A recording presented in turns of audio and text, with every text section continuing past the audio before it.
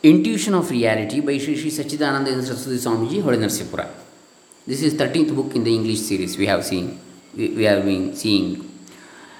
So in this book we have seen one session. Today is the second session. Om Shri Gurubhyo Namaha Harihi Om Shri Ganeshaya Namaha. Dr. Krishnamurti Shastri, Dambe, Punacha, Bantwala Taluk, Dakshina Kannada Jilla, Karnataka, Bharata. Vedanta Vijnana is not some knowledge of the external world. That is the second point. Now, in the second place, it has to be noted that the Vijnana spoken of in the Upanishads has nothing to do with the study of the objective universe. In spite of the stupendous claims of physical science to be science or exact knowledge, and even while recognizing the wonderful discoveries and the numerous inventions that it has led to, it must be confessed that its method, consisting of observation, experiment, and verification, and its procedure of postulating hypotheses and formulating theories, necessarily restrict its sphere of investigation to the objective portion of the universe, and that all its inquiries, including those concerning the vital principle or even mind, are obliged to treat these only as objective. Even in its legitimate sphere of investigations, it is too well known how some of its old conceptions have been invalidated by the theory of relativity brought forward by Einstein. Third one, Vedantic intuition is not the result of studying the teachings of any prophet. And in the third place, it must be remembered that Vedanta does not lay any claim to be the result of the study of the extraordinary teachings of an authoritative prophet or of any inspired writings. Shankara does not recognize even the Vedas as composed by or spoken for the benefit of mankind by an omniscient God at any particular point of time. The Vedas cannot claim any superiority over other sacred writings merely on the score of their having a divine origin. His argument in favor of the Vedantas or the Upanishads as a valid means of right knowledge rests quite on the other grounds than that it is of divine origin. This is most clear from his remarks with regard to the validity of the Pashupati Agama claimed by its adherents.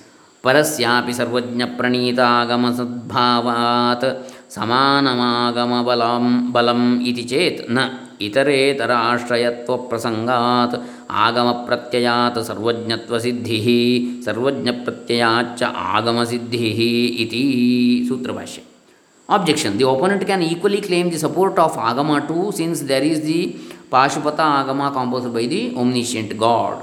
Reply. No, for in his case there would be the repugnant fallacy of mutual dependence, inasmuch as the validity of Agama has to be dependent upon for establishing the omniscience, and the omniscience of God has to be depended upon for establishing the validity of the Agama. It is obvious that Shankara would take exception to the claims of the Bible, the Quran, the Zendavesta, or any other book on the religion, for the simple reason that the assumption of the inspired nature of these writings rests on the shaky ground of an argument in a vicious circle, just like that of the Agamas in India. Fourth one, Vedantic intuition is not any individual intuition. Fourthly, Vedantic intuition should not be confounded with knowledge derived from any individual intuition attained in a particular state, like the mystical samadhi trance. It is true that the Shruti says, Yatra tvasya sarvam atmaivabhut tat kenakam pashyet, Brihadaranyaka Upanishad, where for this knower all has become Atman alone, there what can one see and with what? Thereby denying all empirical experience to one who has attained the Vedantic intuition. But it does not follow from this that Vedantic intuition refers to a supersensuous state such as the Samadhi of Indian yogins, or even to an eschatological state of salvation which is reached after the seeker has shuffled off the mortal coil. As Shankara pertinently remarks, न चायं व्यवहाराभावो अवस्था विशेषनिबद्धो अभिधीयत इति युक्तं वक्तुं तत्त्वमसि इति ब्रह्मात्मभावस्य अनवस्था विशेषनिबन्धनत्वात्. Sutra Bhashya.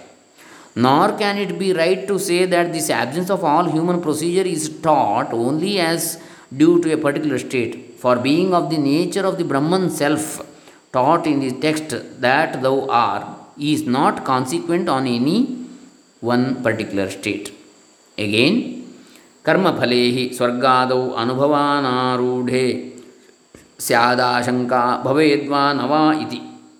अनुभवारूढ़ंतु ज्ञानफलं यत् साक्षात् अपरोक्षात् ब्रह्म बृहदारण्यकोपनिषत् इति श्रुतेः तत्त्वमसि छान्दोग्योपनिषत् इति च सिद्धवदुपदेशात् न हि तत्त्वमसि इत्यस्य वाक्यस्य अर्थः तत् त्वं मृतः भविष्यसि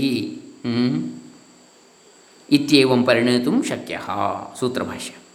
As for the effect of karma such as swarga, heaven, which does not directly appeal to intuition, it is possible to doubt whether or not it would accrue. The result of Vedantic knowledge, however, is directly intuited. For the Shruti says that which is Brahman in the primary sense and not intercepted by time or space.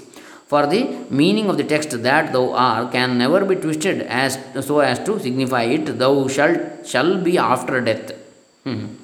Fifth one, Vedantic knowledge is unlike that of karmas in the Vedas. Fifthly and lastly, Vedantic knowledge is not the result of an exegetical interpretation of an eternal revelation of religious duties to be performed in order to get a post-mortem enjoyment of the joys of heaven as is claimed by the Karma Kanda of the Vedas. It is true that Badarayana, as interpreted by Shankara, does endorse the eternity of the entire Veda, just like Jaimini Ata Evacha Nityatvam, but the validity of Vedantic knowledge rests on quite a different and surer foundation. Sixth one, the comprehensive nature of Vedantic intuition. The student of Vedanta, according to Shankara, should not be misled by what has been said above about Vijnana into supposing that this is really a crypto-Buddhism of the type of Nagarjuna's Shunyavada, as has been alleged by some adverse critics of Advaita. For on diving deeply, he will see that Shankara's Advaita not only comprehends and assimilates all that is acceptable in the various systems of thought at the level of empirical life, but also transcends them all as it leads the seekers of truth to the peculiar intuition by dint of which they become perfectly aware of their eternal oneness with the one Atman or Brahman, the only reality without a second. So, these are the things what we have seen today. Next we have topic practical life and transcendental reality. We shall see in the next session. This is the second session in the intuition of reality by Sri SachchidAnandEndra Saraswtee SwAmeeji. Salutations to his holy feet. Sarve jana sukhino bhavantu. Brahmarpanamastu. Om Tat Sat.